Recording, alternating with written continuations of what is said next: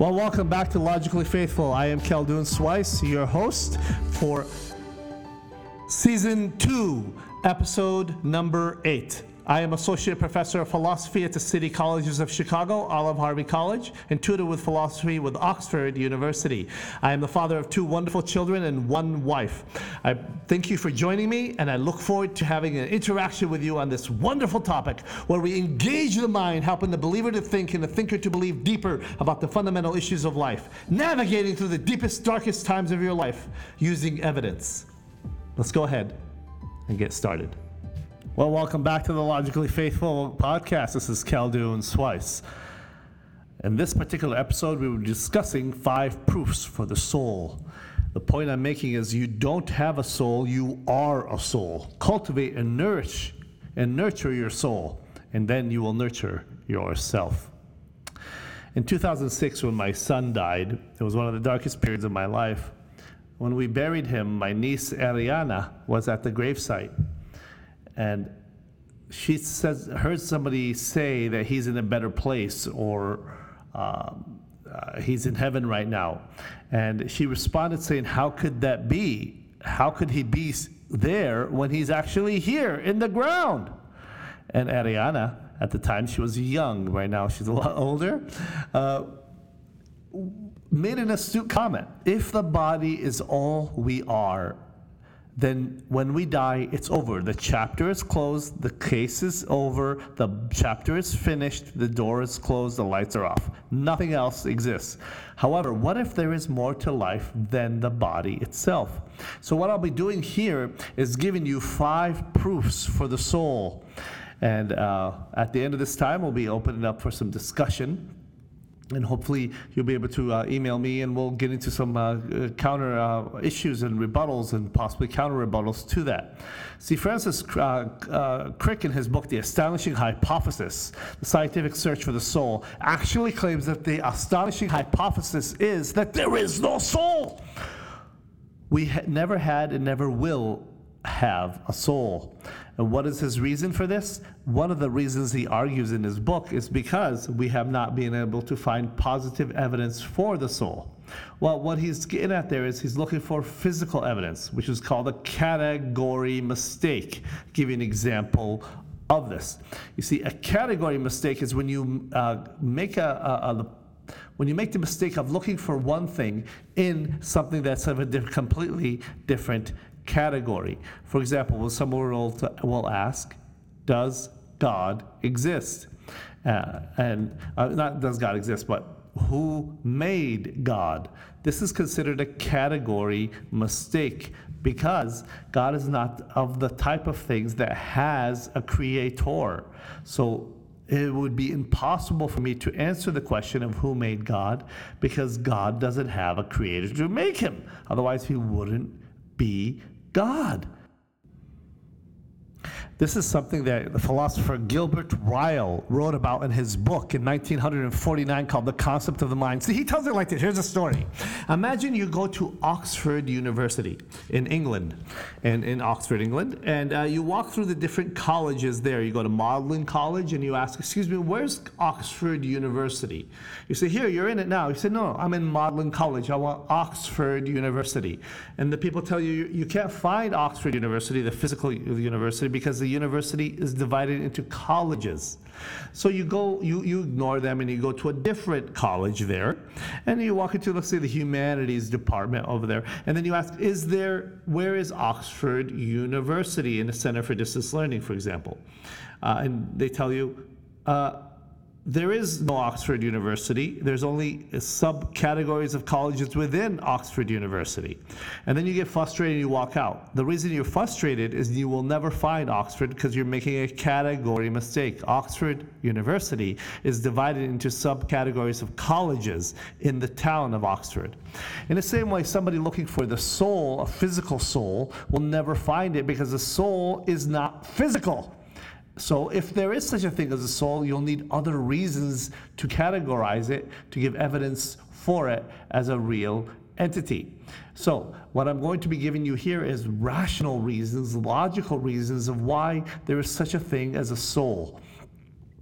And remember, this soul creature, this soul entity, this soul being that we would have, and I'm arguing that you are not a soul, that you don't have a soul, you are a soul. So cultivate it and nurture it, because you'll be nurturing yourself.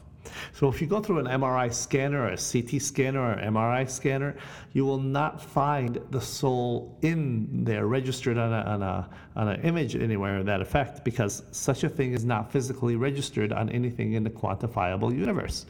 So we'll need to give you rational reasons of why such a thing exists. So these are the rational reasons here. Let me give you 5. Let me go through them with you. The first is personal experience, or what philosophers call qualia. You are now listening to this podcast, hearing my voice. Hopefully I'm not giving you a headache.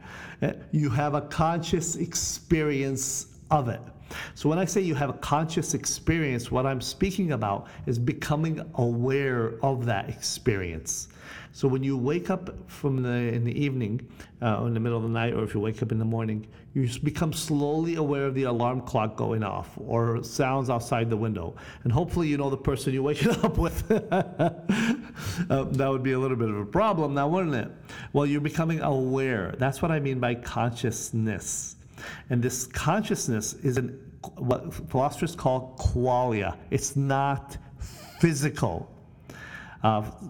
Thomas Nagel called it the view from nowhere, because it's nowhere to be found in our physical brains. It is subjective, it's personal, it's first-person experience, but it's genuinely undeniable. This qualia, this experience you have, cannot be quantified in any physical mechanism in the known universe. Give you another example of this. So a couple of years ago, I broke my, I had some serious problems with my leg. It wasn't fully broken, but I had some problems with nerve endings. And when I went in there and I was talking to the doctor, the podiatrist, about the pain, and they'd give me a list and ask me, on this list, how much pain are you in? Well, the list had these emojis on there of different levels of screaming, and the one at the end had peace. And they asked me how much. My first inclination is to go after the materialist mindset and think, if you believe all the physical is all there is, then you tell me how much pain I'm in. Now the problem is they can't tell me how much pain I'm in. Now can they?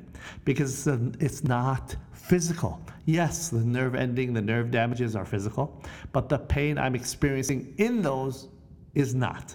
It's a qualitative experience that's not physical. That's why it's called qualia, or experiential. So that's the first reason that you're more than your body, or that you have a soul. Let's go to the second one. Our unity of consciousness, or our unified experience. This unified experience is beyond, in principle, a physical description. It's called the binding problem in consciousness studies. You are listening to this podcast now. You may be driving. Maybe you're watching the red lights change, or maybe you're watching people walk by. Maybe you're watching people you shouldn't be watching. Whatever it is, the experience that you have in listening to this and having all these other things that you're doing, whether you're doing laundry or other non-cognitive functions, these are unified experience. There's a part of you that unifies everything together. We call it in cognitive studies HOTS, or higher order thinking. These thoughts, or higher order thinking, report on our inner lives. But animals do not have HOTS, or higher order thinking. See, an animal, like a dog, he knows that he's hungry, he knows that he's in danger, but he doesn't know that he knows that he's hungry, or doesn't know that he knows that he's in danger. That would require deeper thinking, introspective thinking on a deeper existential level.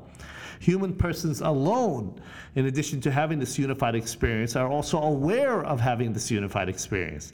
This unity of consciousness, as it's called, is a harmony of all our experiences at once that we are aware of. For example, my liver right now is processing my blood and cleaning it. I'm not aware of that. I'm not aware of my heart pumping blood in my body, or the neurological firings in my brain, establishing connections of pleasure as I'm doing this podcast, or pain, depending on the circumstance.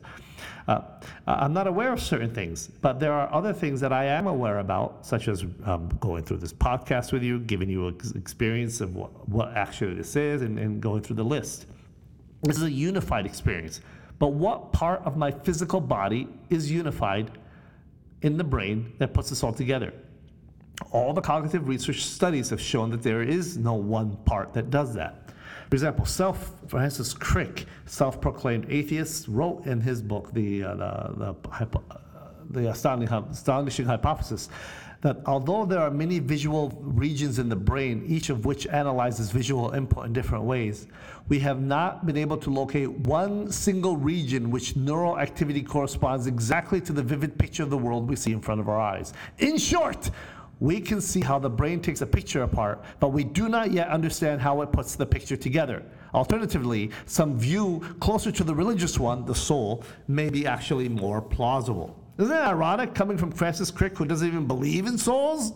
And William Hasker, which actually read part of my thesis, who does research on Bible and humanities at Huntington College, who's a great philosopher in his own right, writes that a person's being aware of a complex fact does not consist in parts of that person being aware of the parts of the fact, nor can a complex state of consciousness exist distributed among parts of a complex object. The soul is a single, unified unity, and that is what is the unified experience that we have. So number two, this is the second reason you are more than your body. So the first reason, I argue that you don't just have a soul, you are a soul, that you need to cultivate that and work on that, is that you have experience. Secondarily, you have a unification of that experience. Moving on now to number three.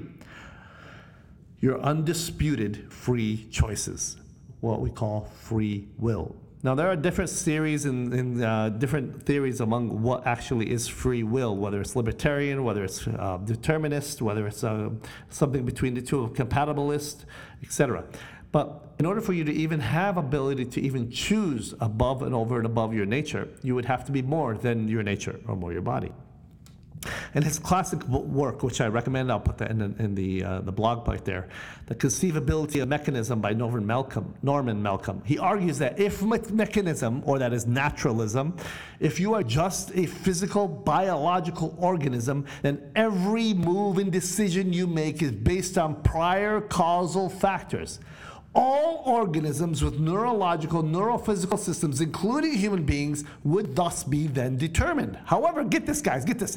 If naturalism is true, then we should be able to produce a theory that is adequate to explain all the actions in a human being before they make it.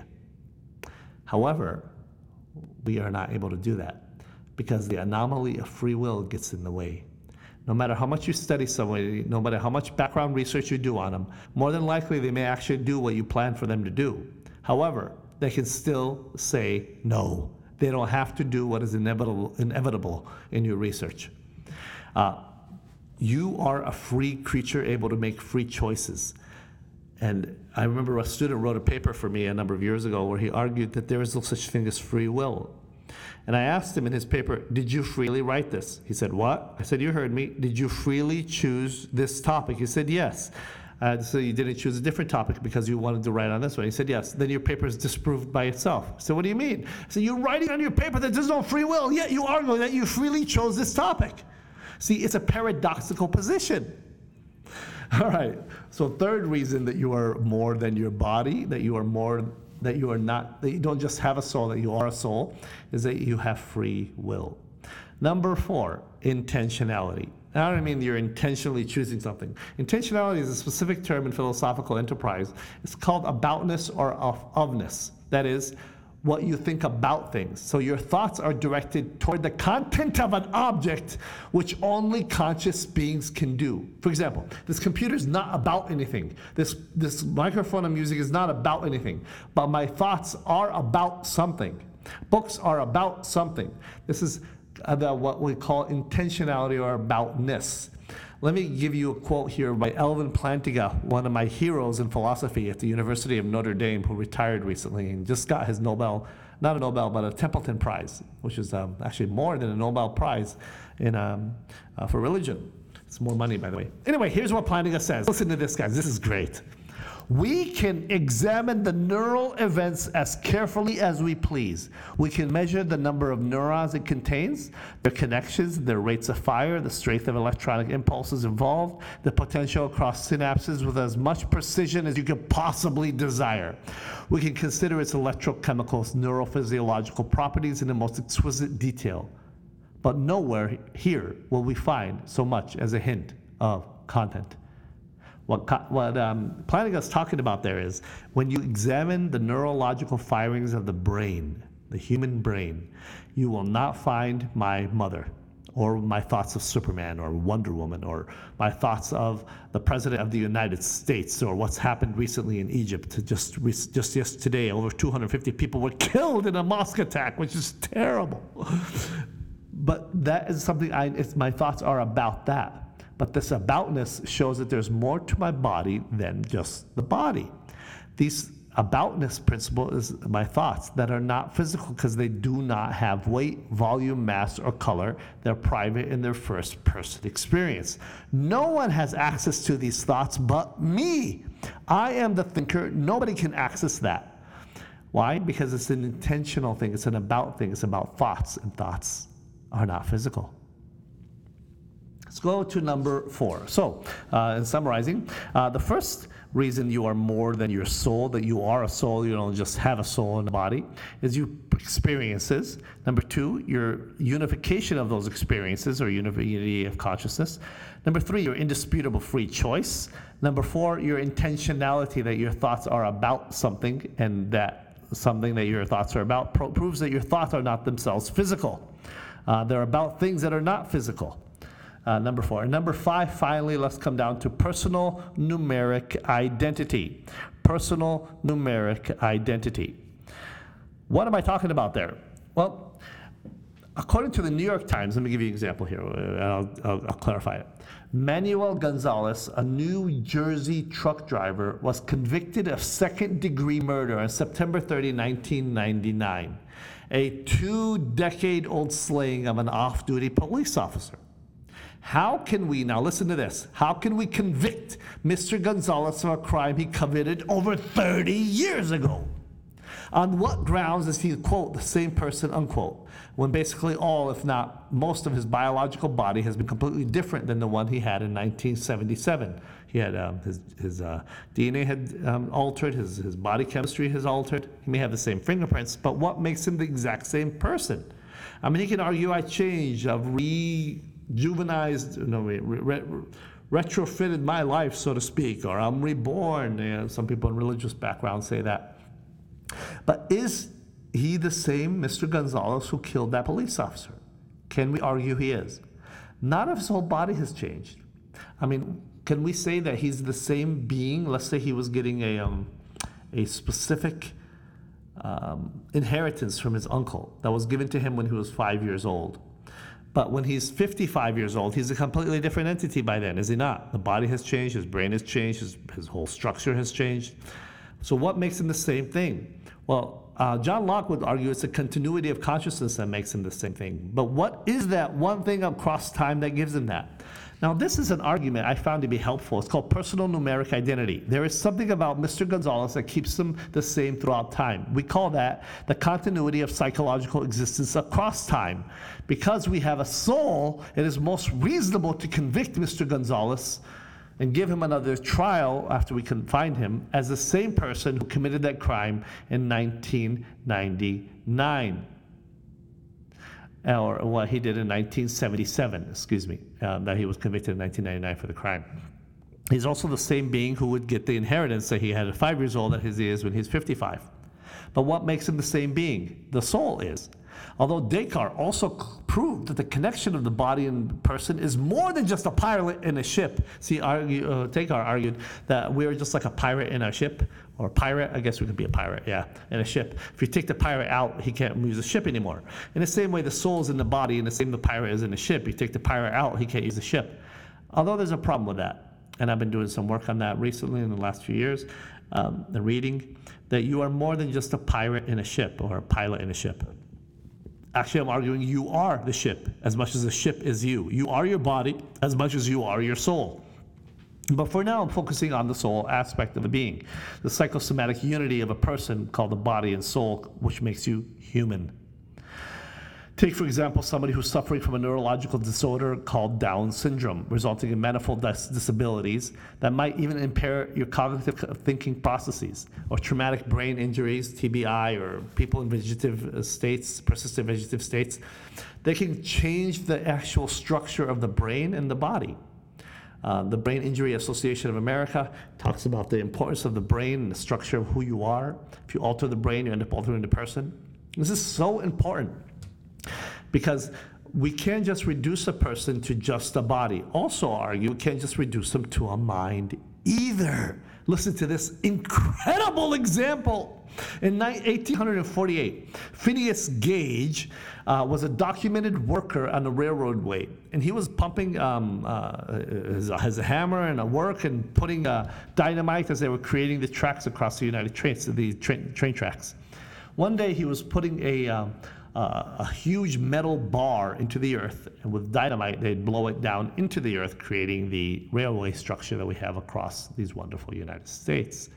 One day, however, the dynamite went backward. It blew the rod, which was 3-inch thick, 3-foot long rod, through Gage's skull, exiting the other side of his left cheek, leaving a hole right in the center of his skull.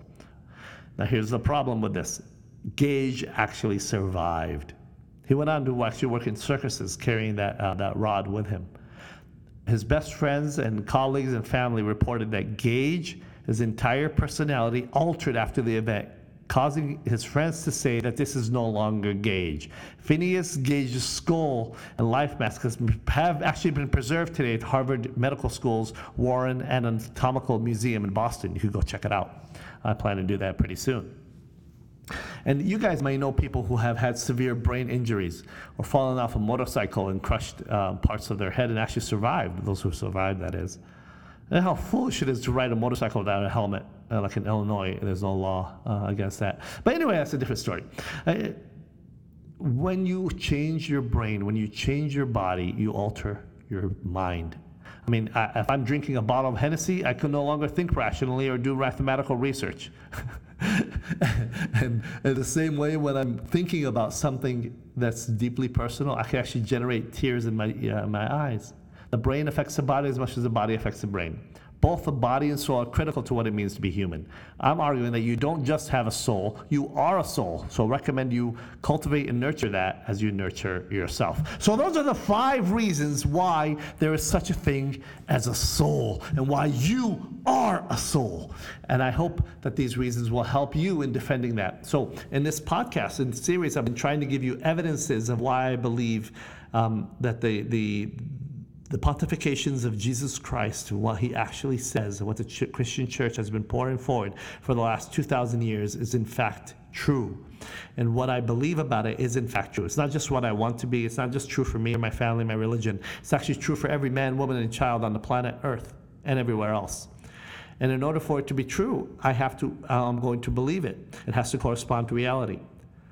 And I have to give you reasons why you should accept what I'm saying. And you need to give yourself reasons when you're going through the deepest, darkest times of your life of why you believe that what you believe is not just a caricature of a belief system, but it's actually true.